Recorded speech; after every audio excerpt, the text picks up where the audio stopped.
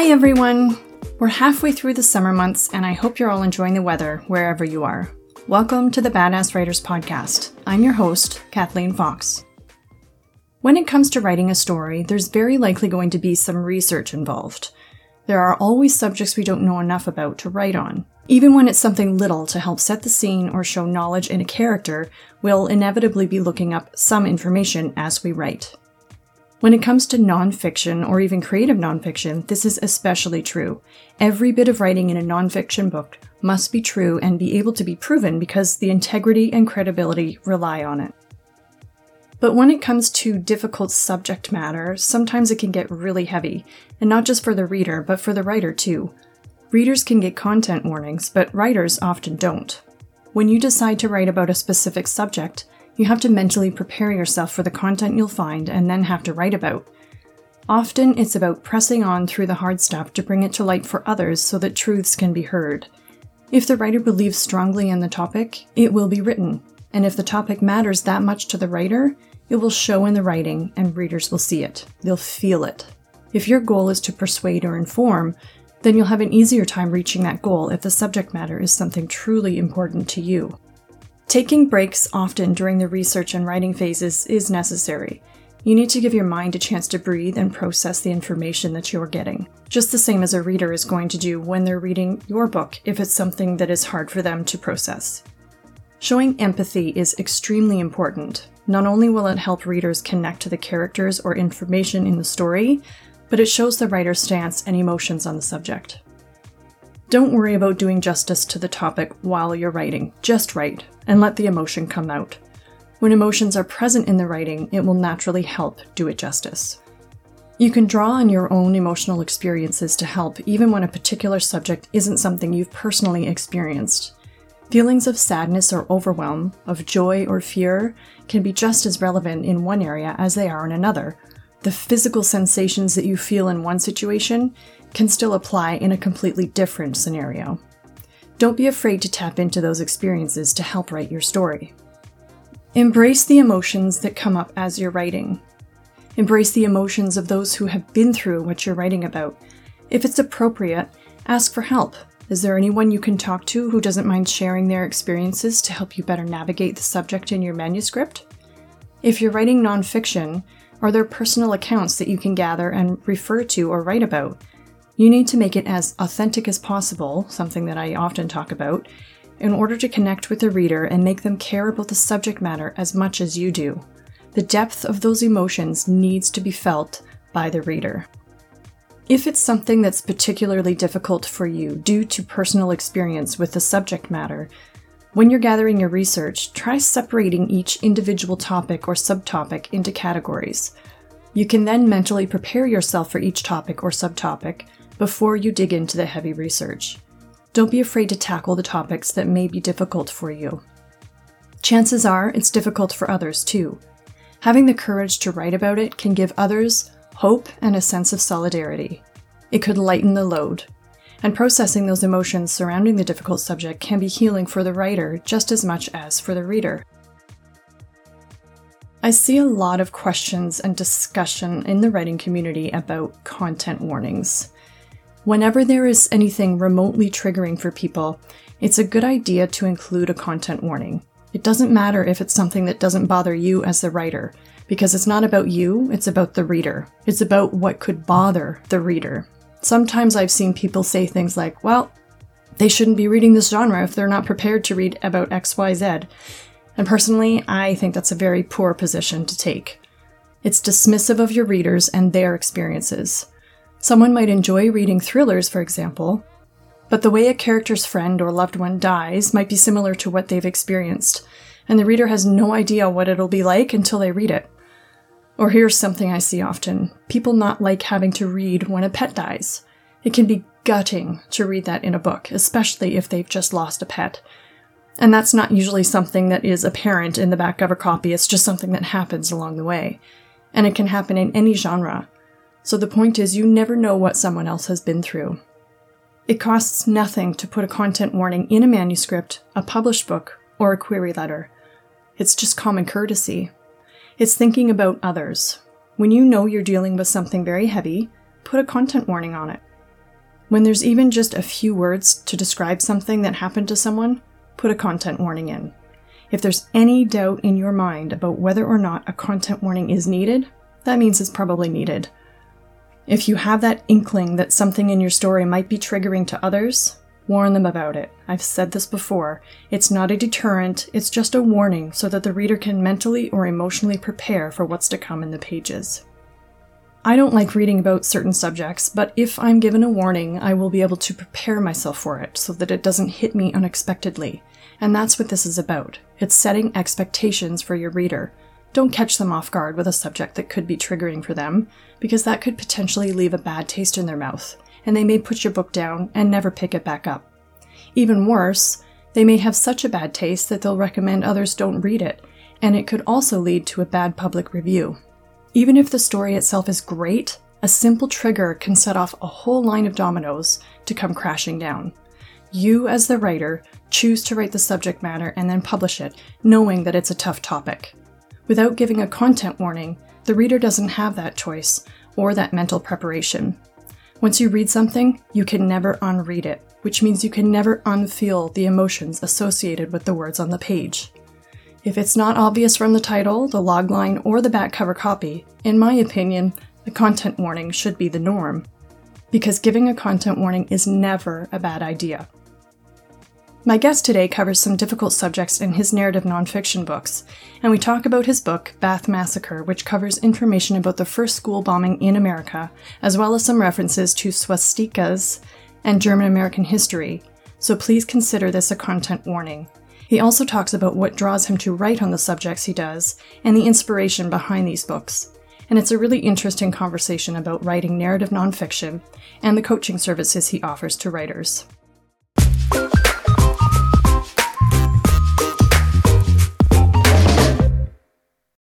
Today's guest is Arnie Bernstein. He's a nonfiction writer from Chicago.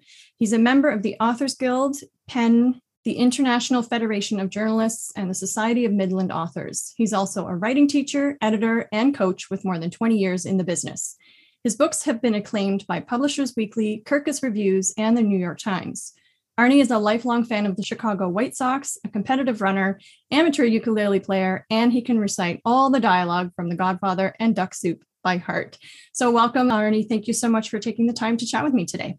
Thank you for having me. So you write narrative nonfiction, and your newest release is Bath Massacre, America's First School Bombing.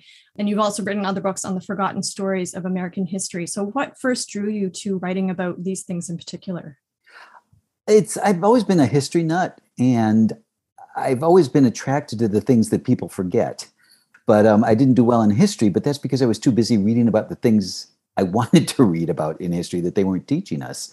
My parents, God bless them, encouraged me to read about the things that interest me. I was reading about about HUAC and the Rosenbergs and things like that when we were not studying that in history. And it drove me crazy that things that were important weren't being studied. So I've always had a penchant for the story that's been forgotten. And it's what's driven, I guess, my writing career. Yeah, it's the same thing in high school. I always wanted to read the things that I wanted to read. Well, even in English class too, I wanted to read what I wanted to read. So anytime we were told, this is the story we're reading, I immediately lost interest because it wasn't something that I chose, right? Yeah. So why was Bath Massacre, why was that particular story a story that you wanted to tell? It's such a gruesome event that happened. So what was the inspiration behind that? I wanted to write a narrative. I'd been looking for a narrative. I'd done some short Chicago history/guidebooks where I told like bits and pieces of Chicago history. One was Hollywood on Lake Michigan. It was told through the movies of Chicago. And the other was The Hoofs and Guns of the Storm. I'm a American Civil War and Abraham Lincoln nut. And so I told Chicago's story through Lincoln and the Civil War. But I wanted a narrative. I was looking for a long form narrative. It's funny, my degree is in fiction writing, but I'm a horrible fiction writer. But I use the techniques of fiction. I wanted to write. I'm a huge admirer of Truman Capote's In Cold Blood and Norman Mailer's nonfiction, The Executioner's Song, which is one of my favorite books. Both they're nonfiction novels, so we're using characters, scenes, all the things that a novelist uses, only to tell a true story. Now I was just kind of casting around, and there's this wonderful site called Find a Grave, that I get lost in. It's a sort of a worldwide guide to cemeteries around the world and who's who in what cemetery. And I love trolling that site. And I stumbled across something that said the Bath School Disaster Memorial. I said, what is this? Looked into it, and it was like a sledgehammer to the head. And I said, I've got to write this story.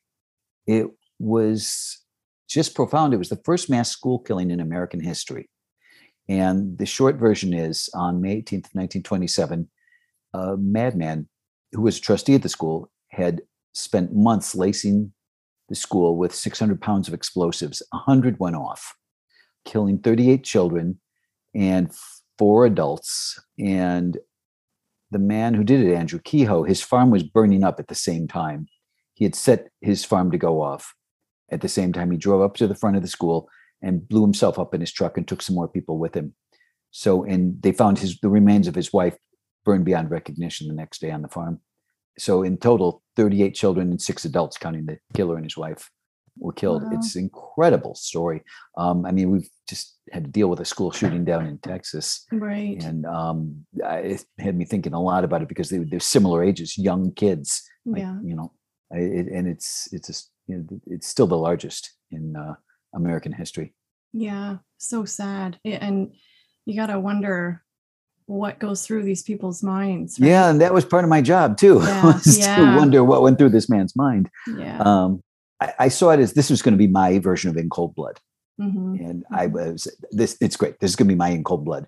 And I went to meet, Bath is a small town. It's outside of Lansing, Michigan, middle of the mitten for people who know.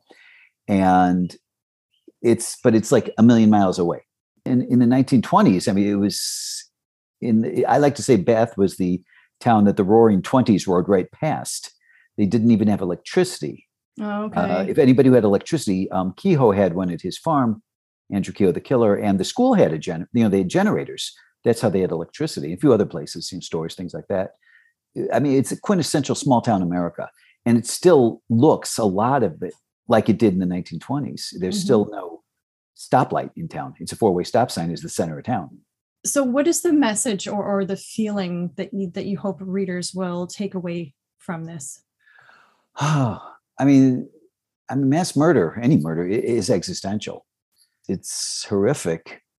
And yet, despite it, there is this inherent goodness that came out of it. The people of Bath, they came together, and it's still one of those towns where everybody's related to everybody, kind of thing. And you go in the cemetery, and there's generations of families are there. People who are survivors' children, grandchildren, now are still live in the town. In fact, the oldest survivor, Irene Dunham, she just died a few weeks ago. She was 114. Oh my goodness! Wow. Yeah, a lot of the survivors of the bombing, they lived into their late 90s and even in past 100. And part of me thinks that they did it because they were living for 2 lives.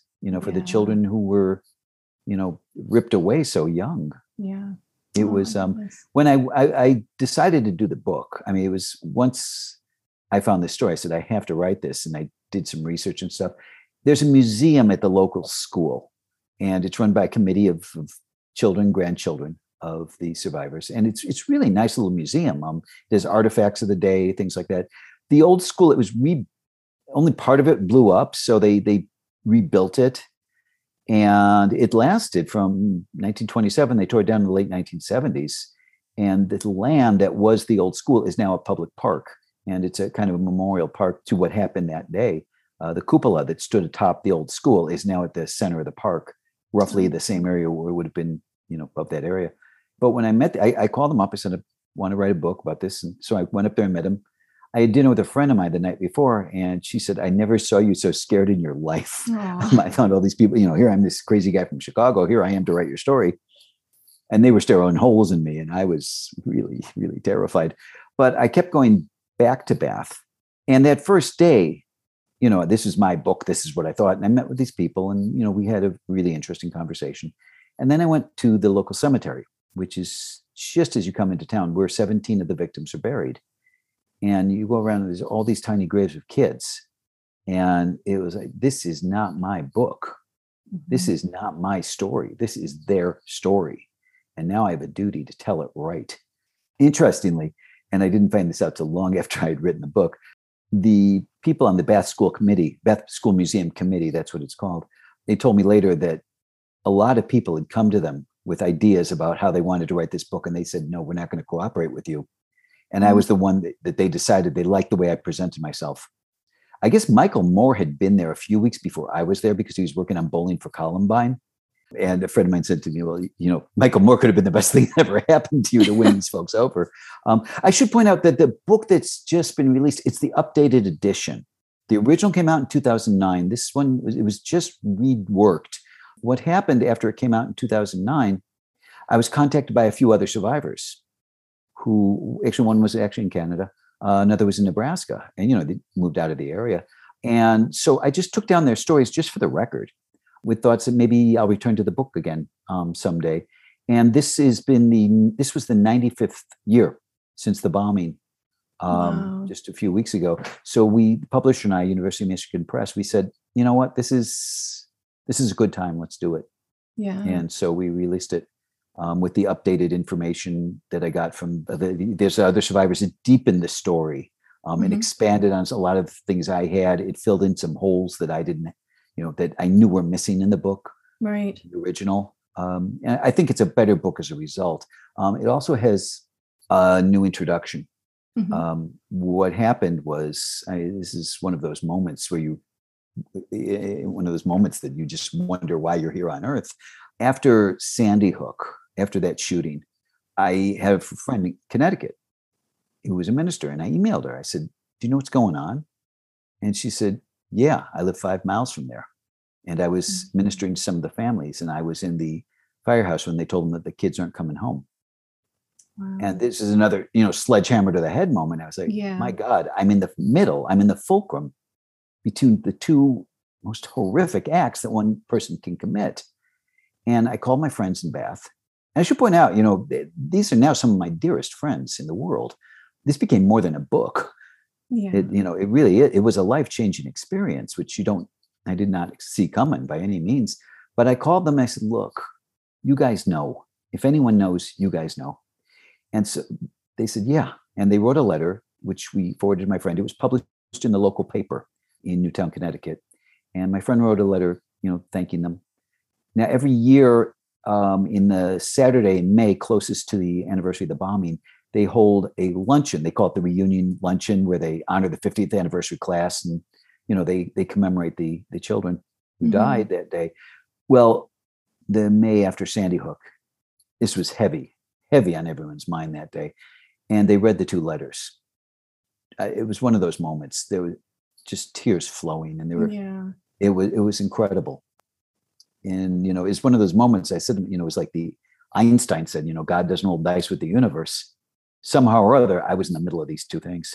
It's just, you sit down, you want to write a book, and you never know what's going to happen. Right. Wow. That is, incredible is not the right word, but it's. No, I mean, it's one of those things, I don't even have words. Neither do I. It's but I put it all in the introduction. Yeah. And somehow I got the words right there, but I had several drafts to do that right. It's one of those. I wanted to write in cold blood, and it's funny because when I reread my book after it was done, and I was ready to go out on tour and everything, I thought to myself, man, I really absorbed In Cold Blood, because the whole structure is there. Yeah. The whole arc of the story is there. Murder in a small town, and also, Mailer's The Executioner's Song, murder in a small town in the aftermath. And they all have that same arc: introduction of the town, rising action, which is the people in the town and the criminal, high point where the crime happens, falling action, the aftermath of the crime, and then the conclusion, where are we now? Crime stories are great that way. As far as story arc goes. Yeah. But I used In Cold Blood and Executioner's Song as my models for Bath Massacre, and I think it shows. And you obviously touched a little bit on the research phase, but can you kind of walk us through what happens, like when you're gathering information for narrative nonfiction, and how long does the process take? Yeah, it's funny. I'm actually doing a 3-part blog right now. Part 2 is coming out later this week on how to get the narrative nonfiction ideas going. And I'm actually going to be writing my research blog tomorrow. So this is actually a good rehearsal. Oh, perfect. To me, it's a puzzle. And I know what the puzzle is going to look like. And I have all the pieces of the puzzle. And I have to kind of scatter them on the floor and just put them together. I try to think visually when I do these things. I'm not a visual person, but I try to think visually when I write, because I know I have pieces of my story. First, I met with a guy who called himself the town historian. He's self-appointed. He gave me a lot of direction on who to contact and who to call. I looked through old newspaper accounts of the day, which, the primary documents, as it were. It was a school board. The guy was on the school board of the school. He was one of the trustees. He was mad, but he was one of the trustees and a trusted guy. And so I read old school board reports, which are deadly dull, but fascinating, particularly when you would see I held the actual documents in my hand with his signature on it, which was chilling. There was an inquest that was held after it happened. And so there was legal documents. It's a crime. So there's legal documents. That was godsend, I think. It was filled with dialogue, with interior monologue, all kinds of things. People said, well, I was thinking this. So I was able to say in the book, he thought to himself, kind of stuff. Plus dialogue, scene, anything that I have in quotations. And this is a standard of nonfiction, is something I pulled from somebody who was quoted, right, or something from an interview. And I did do interviews. I was fortunate enough to interview a total of 6 survivors. In fact, one of them, she and I actually got to be pretty close. Josephine Cushman, Cushman Vale. Cushman was her maiden name, and her brother was killed. He was 7, she was 14. And Josephine she was such a delight. We got along just great. We became really, really good friends. But she was in her early 90s when I was first interviewing her. And she was telling me the most gory details. I mean, really gory stuff. And I was afraid of upsetting her. And I said, Josephine, you don't have to tell me this. It wasn't worth the book to upset her. Yeah. And she stopped and she said, no, I am not going to be here forever. I want people to know what happened. Yeah. And that was my mission. And so the gory stuff that was in there, I kept it. And I was true to what she saw. So there's that. Now, it was an explosion, and it was a timed explosion. I don't know anything about electricity. So I interviewed a guy who was formerly worked for a power company, and I know nothing about explosives. So I have a friend who was an explosive expert in the military. So I interviewed them. They gave me a lot of helpful, how these things could happen, how to set it up, what could have happened. That was useful. So all this kind of material, and previous books that were done on it, there were 2. There was one that was a souvenir booklet. I'm saying that loosely, but what happened, it's really grisly, but people descended on Bath. 50,000 people descended after this thing happened to see the sights, as it were. Wow. And this is before the interstate was built. So, and Bath, there's 10, 20 cars, there's a traffic jam. I can't even imagine 50,000 people descending. It was insane. So, but he wrote a booklet that the kids in the area sold, like a newspaper or something. But it had stories of all the children who were killed and some eyewitness accounts, things like that. So that was useful. And somebody had self-published a book about the crime. And so it wasn't very well written, but it was incredibly useful. It came about 20 years before mine. But mine was the first solid account of the crime. And the folks in Bath, they love the book. They consider it the definitive account. Yeah. Well, that's good. Yeah. It's probably the best review I got is, yeah. Oh yeah. That's good. That's, I wanted to make them happy. Here I was, I'm a stranger in town coming to tell their story, and like I said, when I walked through that graveyard, I said, this isn't my story. This is their story. And I've got to honor these kids. Mm-hmm. For sure. Well, that's wonderful. I succeeded, it's, yeah, wonderful that they gave you that feedback and that they were pleased with it. So getting to it, I have all this material. So I read through it. What am I looking for? I look for patterns, similar kinds of stories, so that I know, you might hear 2 versions of the same story. And, I put in one version, this happened, another account says this happened. If I can't get a definitive account, but I look for patterns, similar stories, similar dialogues. It gives me a timeline. I look for that too. So these are the things I'm looking for. I make my Post-its, I yellow things, I highlight stuff. I read through it thoroughly. I'm like, my head is sort of like a mix master sometimes. And I just, suck all this stuff in and just churn it out. And then I go back, I check it against my sources to make sure everything is right. And, rewrite, massage it here, massage it there, move things around to make sure I get the timeline right. And I'm making it sound very simple and very easy. And it isn't. I mean, if you follow the process, it's an easy process, but it's intensive and it takes really good detective work and patience. And I'm not one who's been loaded with patience in this world, but it's who is, but it's that's really how I do it. I mean, there's 1,000 ways to do it, but that's the method that works best for me. And how long did it take you to pull all of this together and get it ready? It was 3 years of my life, from conception to publication. And it was it was a hard 3 years. And then when I rewrote it, that took about 6-8 months. It was a hard, it's hard. Part of what I had to do was also get inside the mind of the killer, which was a labyrinth. And I could not crack it, which is probably a good thing that I couldn't get inside his head. But I had to. I had to find a way to do it. So this is where the research came into being. I found a book. Actually, it was a Canadian guy by the name of Robert Hare. He's a expert in the study of psychopathy. Okay. He's a psychiatrist. He's worked with a lot of prisoners and things. And he wrote a book called The Psychopath Next Door. And it's well worth reading. But it gave me insight into what went through this man's head. And I don't know if your listeners might be familiar with the Leopold and Loeb murder in Chicago, the Thrill Killers. It was two guys who were brilliant. They were geniuses, University of Chicago students who picked up a kid and killed him just for the fun of it, just to see if they could get away with it. And of course, they didn't get away with it. They thought they were Supermen kind of thing, the Nietzschean Supermen. And their parents were incredibly wealthy, and they wanted, they did it. There was no question they did it. They wanted to get off, though, from the death penalty.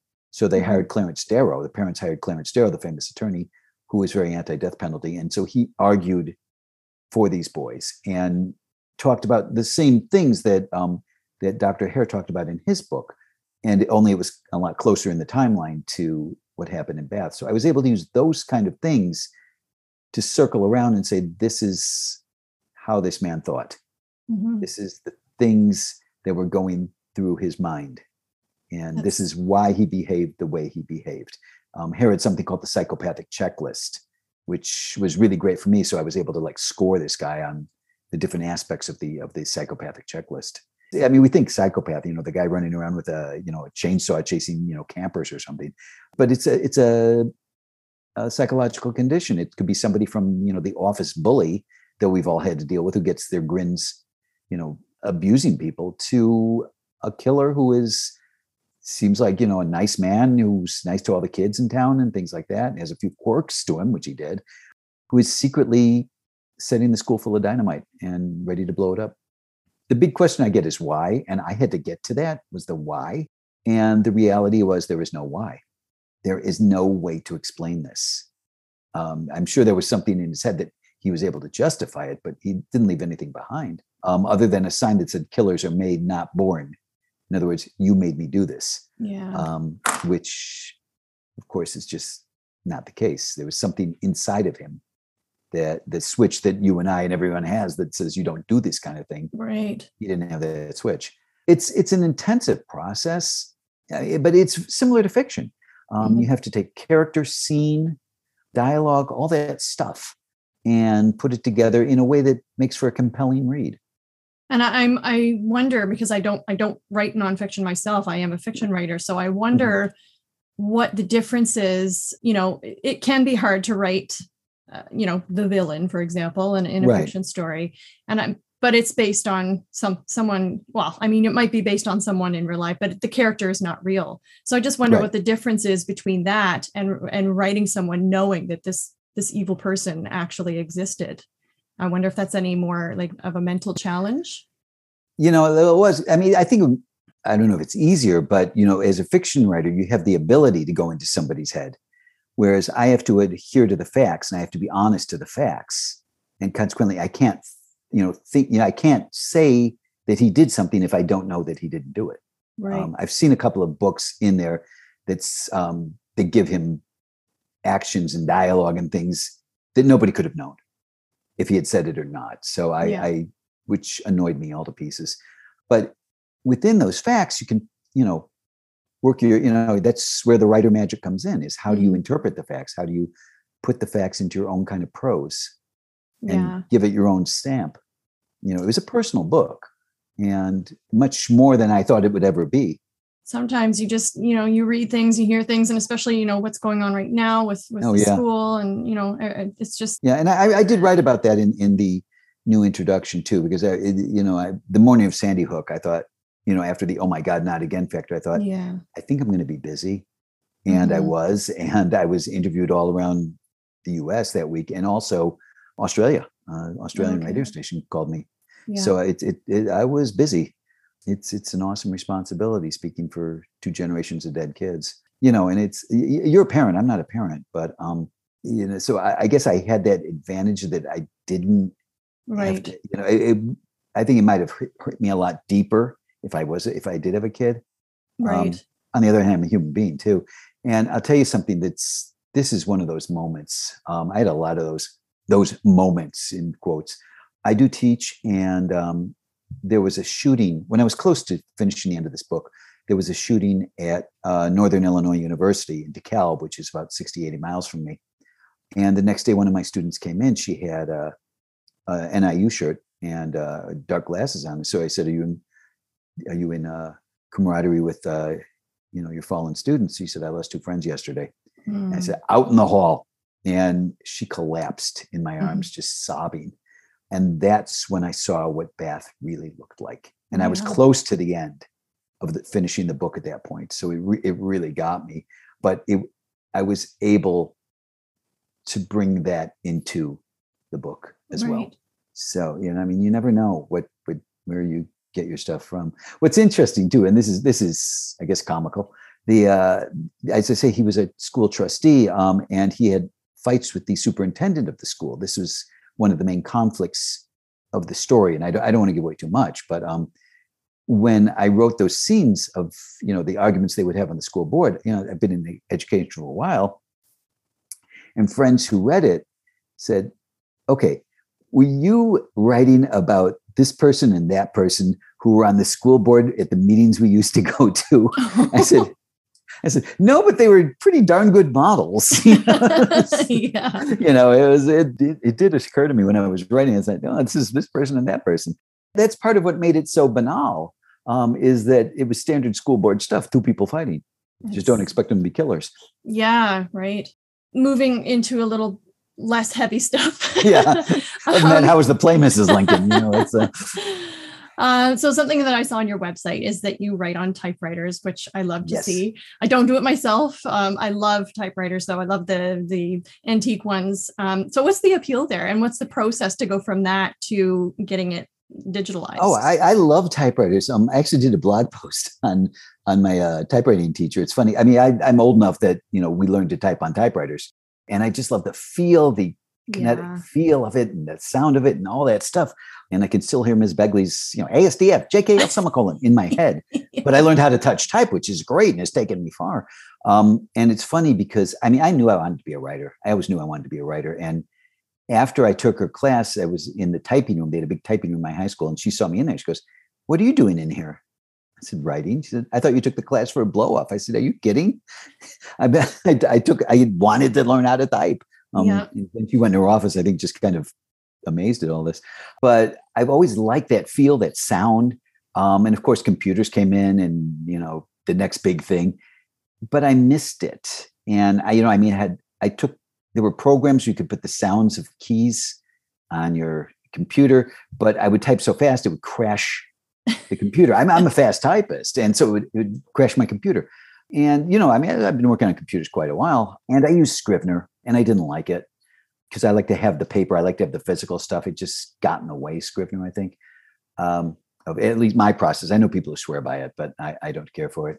And I did give it a shot, but there's in Chicago, the American Writers Museum is located, and everyone should go to the American Writers Museum. It is a wonderful place. And if you're a writer, you need to go. It's a small museum. It's a wonderful museum.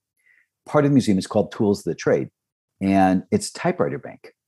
And I was like, oh my goodness. I sat down and I started wailing away. And I said, I have so missed this. Yeah. I have so missed this.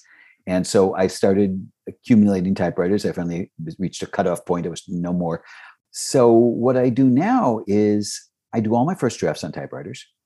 And it's very easy. I like the process better. You don't use whiteout, by the way. It just gums up the keys. I've learned a lot from high school days. But you just wail away. It's a machine that's built for one thing and one thing alone, writing.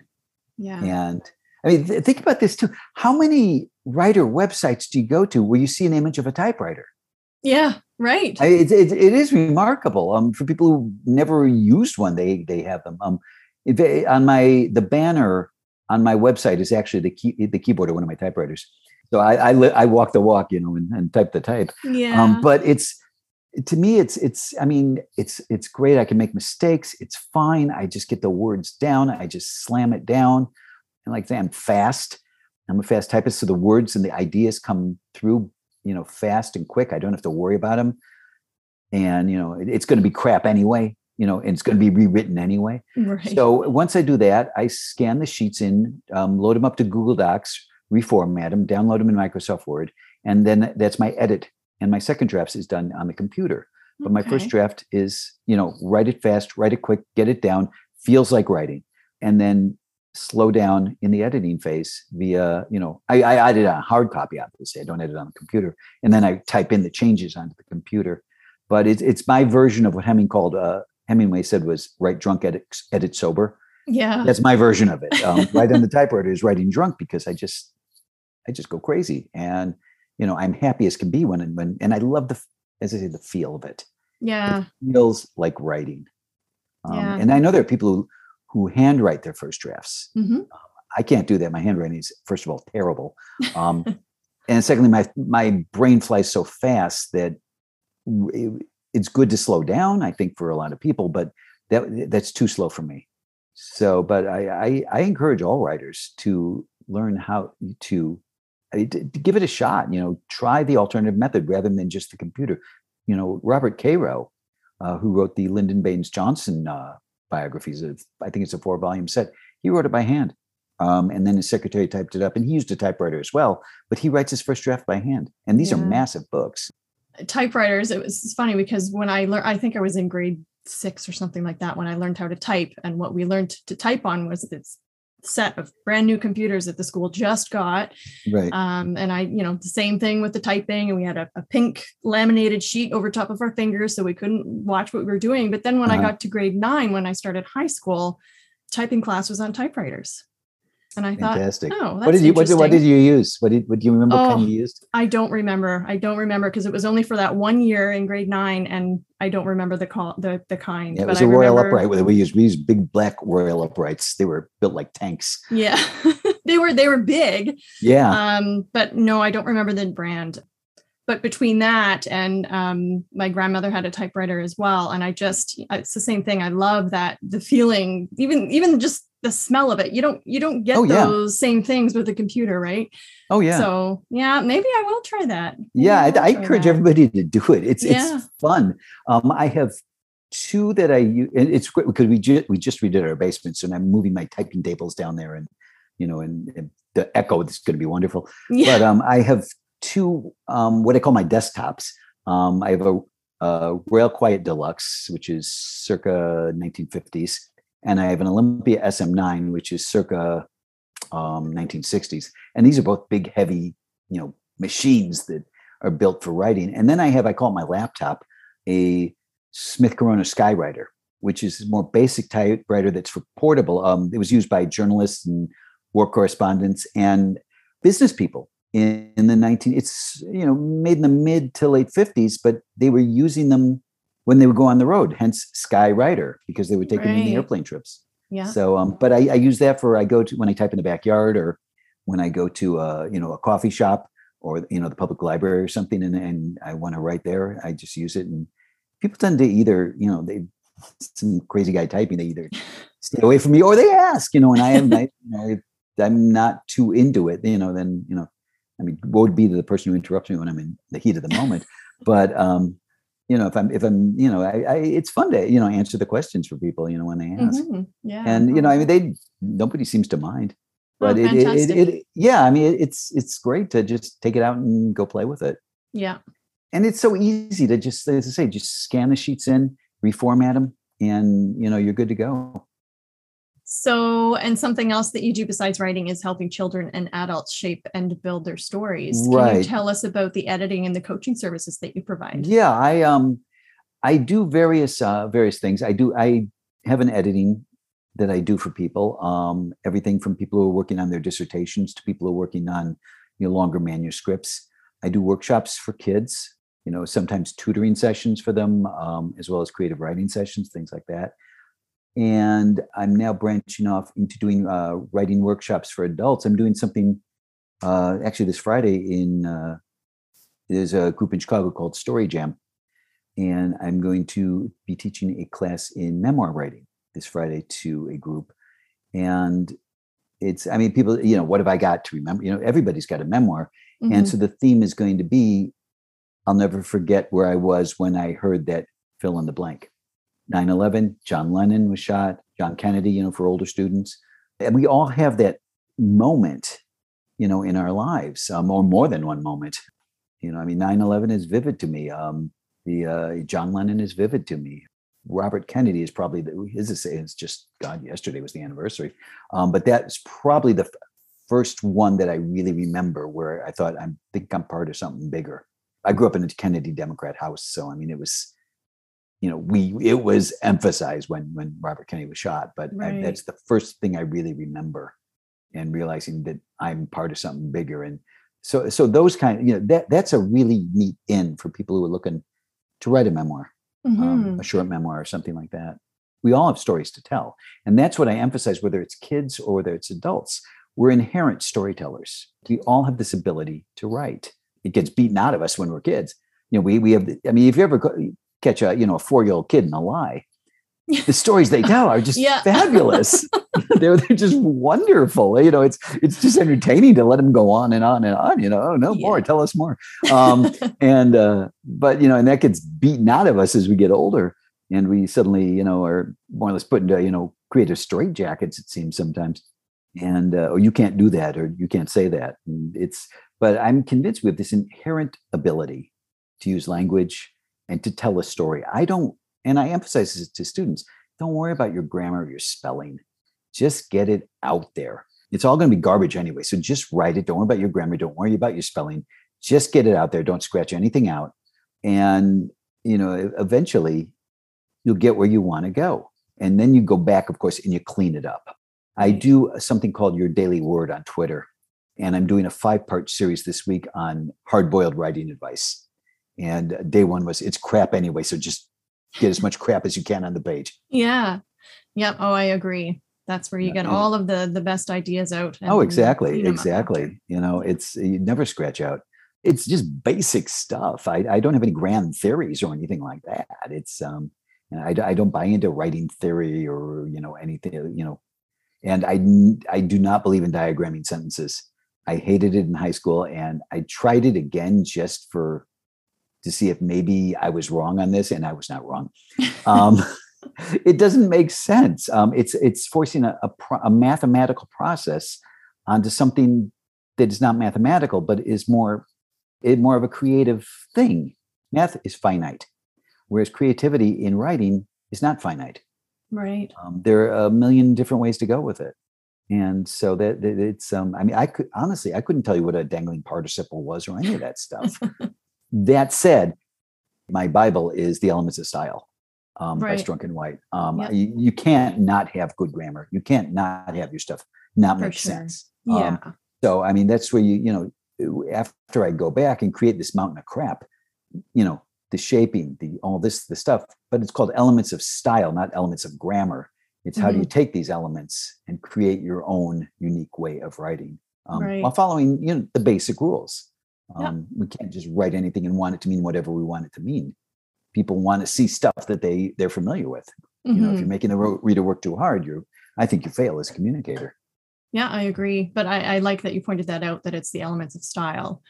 I'm a geek about that book too. I have all 4 editions sitting on my shelf in my writing desk, and I have a copy in my car. Like if I go pick up food or something, I just take it and I just read it while I'm waiting at the counter or something. I have a copy in my computer bag. And I really am a super geek about that book, but I think everybody should get it, read it, reread it, and absorb it. The lessons in it are wonderful stuff. E.B. Wright, who, improved on his Professor Strunk on his original. E.B. White was one of the best writers America ever had. And his essays are just delightful to read and just perfect little gems. And of course, Charlotte's Web. Right. He's one of the classic children's stories, but he knew how to write because he didn't violate the rules. He followed the basics and made it his own. Yeah, definitely get that book, but save it for after you get all of the words out. Oh yeah, get the crap out and then go back and clean it up. And so you've also done many seminars and panels and presentations and things like that. Yeah, so exactly. What sort of things do you present about? All kinds of stuff. I've actually done corporate communication stuff too. Which is the same as any kind of writer. You're telling a story. When even when you're writing a memo, you're telling a story. So these are the kinds of things I've talked about. How do you use writing? It runs the gamut of that kind of stuff. And how can you incorporate it into the work that you're doing per se? For corporate communications, which I've done. Or people who just want to write their story, a family history or something like that. You want to tell it, but you want it to be understood. And so, these are the kinds of presentations that I've done and the kind of people I work with as well.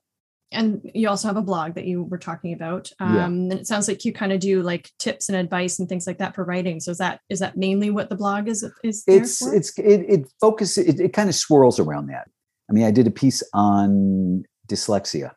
And I talked to a woman who worked with her daughter is dyslexia, and they told her that she'd be, lucky she'd be wiping tables when she was 18. And today she is literally a rocket scientist. Wow. Yeah. Incredible story. It's just a different way of learning how to read and write. I have the same thing only with numbers. It's called dyscalculia. So, I get the learning disability thing. Numbers are, my mortal enemy. And so, I've done blogs on that kind of stuff, on writing with typewriters, certainly on different aspects of writing. Right now, as I say, I'm doing this series on how to research, how to do research writing for narrative nonfiction. I'm open to suggestions if people want to see something from me too. I'm happy to do that. It's kind of one of those. I have a writing kind of focus, but whatever strikes my fancy is what will go down there. And I try to update it every couple of weeks, although this series is going to be weekly, but I try to update it every once or twice, once a week or once every 2 weeks.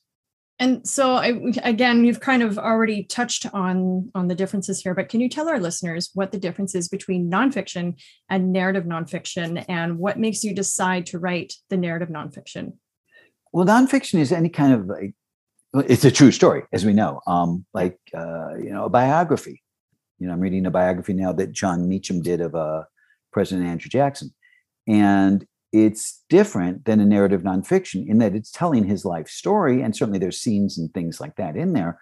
But a narrative nonfiction focuses on a particular aspect of something, a particular tale, and tells it in the form that we're used to with fiction, creating character, creating scene, creating story, telling, a narrative, following the narrative arc. And the language is certainly more fun, I think, than just, stock nonfiction. Nonfiction is anything that's true, but it's, you can write an argument book or something like that. You could write a lot of books about Watergate. We're coming up on the 50th anniversary of Watergate. Yeah. But there's only one, All the President's Men, which Woodward and Bernstein wrote. As a narrative nonfiction of two reporters and how they found out what was going on and how they did their job to uncover Nixon. And it's a whole narrative story with character, with scene, with drama. and you use those elements. My master's degree is in creative writing, but from a program, degree technically was in fiction writing from Columbia College here in Chicago. And the man who did the program that I was in, John Schultz, created something called the Story Workshop Method, where you use those, learn how to do that. He wrote the definitive books on the Chicago 1968 riots and then the trial, the Chicago 7 trial. And you can see, I mean, he does that. He makes them that kind of story, right. That narrative story. And that's how he taught us. And it was a revelation as far as writing goes, for me anyway. And I bring a lot of that to certainly my own stuff, and as well as in my teaching. This is actually one of those gratifying stories. When my book Swastika Nation, Fritz Kuhn and the Rise and Fall of the German-American Bund came out, it's about, I like to say, the elevator pitch, American Nazis in the 1930s and the people who beat them up. But when I did the book debut, one of my thesis advisor was there, and he said, afterwards he said, I recognize your style right from the beginning, from when you and I were working together 20 years ago. Wow. Isn't that something? I was just thrilled when he said that. Yeah. Fantastic. So lastly, can you give our listeners maybe a few pointers on how to get started in writing narrative nonfiction?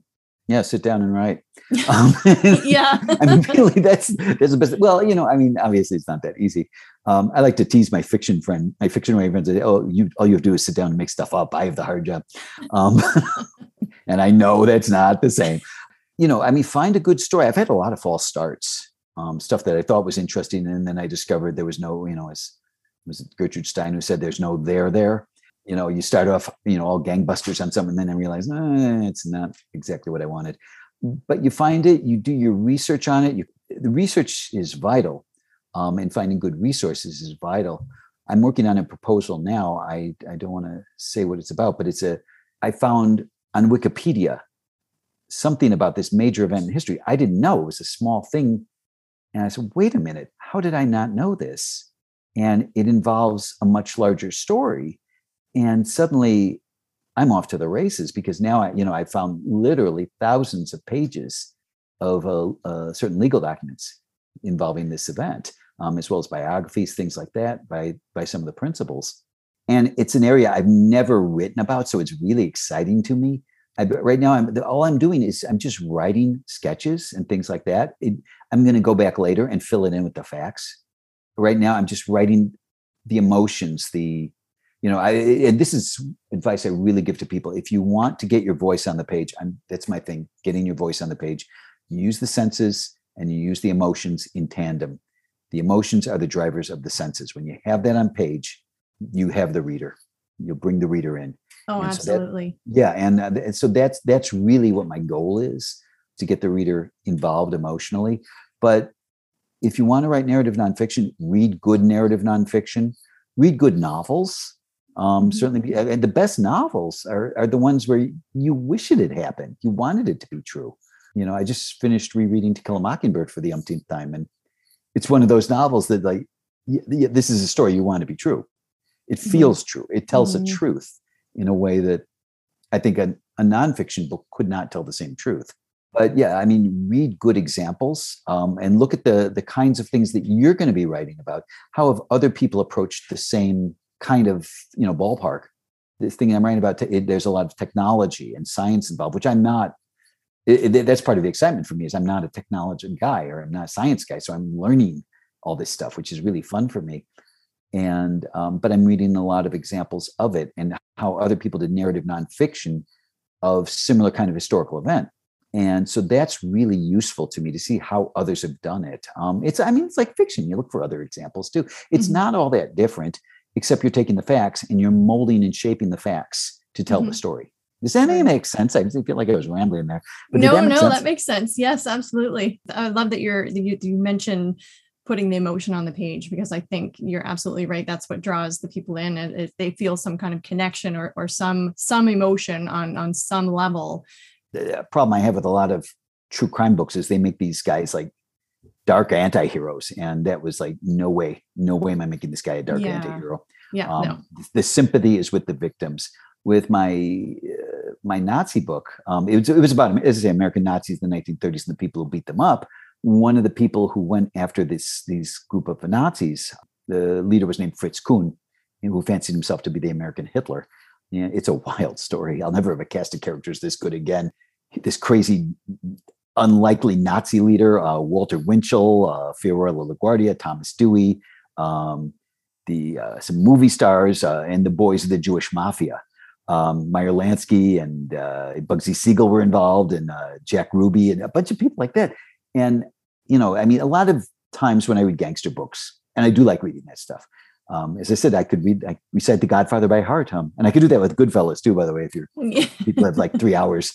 One problem I have with a lot of gangster books is they make these guys roguish, and they weren't roguish. They were killers. They destroyed people's lives. But we had these Jewish mobsters who were beating up these Nazis, and it was part of who they were. They were defenders of their faith.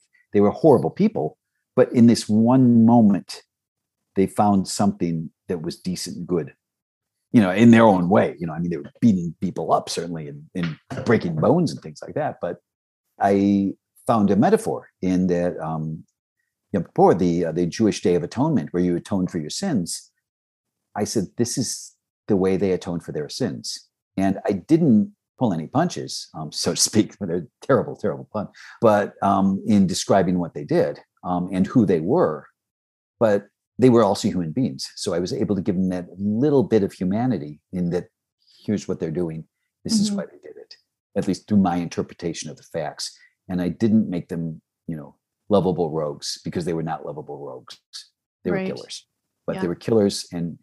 But within this moment of their lives, they showed what they were also made of, beyond the loan sharking and the murder and the bootlegging and all that. They were also made of something that wanted to defend something deeply inherent to them, their family, their faith. It's an interesting writing challenge. That's part of the fun of narrative nonfiction. It's a challenge to take things that are, stories that we're familiar with or maybe not familiar with, characters we're familiar with or maybe not familiar with, and make them come to life and make people want to read more about them and discover new things about them. It's fun for me. Yeah, I wouldn't do it if it wasn't fun. Yeah. I can't write fiction. I've tried and I'm terrible at it. I'd like to say for my thesis, I had to write the worst novel ever written, and I succeeded gloriously at it. And a couple of years ago, I took a look at them. Well, maybe I can do something with it. And I took it out of the box. I thought, yeah, here's what I can do with it. I can leave it in the box. It's probably the best thing I could do with it. But it's hard. Fiction writing is hard. I don't, and people, I don't have that ability to create characters in my mind, but I can take real people and create the character around them and make them come to life. Wonderful. Enjoy it. Yeah. Well, that's what matters, right? You have to enjoy what you do. Exactly. Great. Well, thank you so much, Arnie, for taking the time and talking with me about all of this stuff today. It's fascinating stuff, for sure. I enjoy your podcast. So thanks for having me. Thanks for having me on this. Thank you. People can follow me on Twitter at RealArnieB, RealArnieb. I'm on Facebook, LinkedIn. There's a page for the Bath Massacre book on Facebook as well, if people are interested. ArnieBernstein.com is my website. If people want to talk to me, I'm always happy to talk the craft, or whatever. If people want to reach out. Wonderful. I will put those in the show notes as well. Okay. Great. Thank you so much. This was a blast.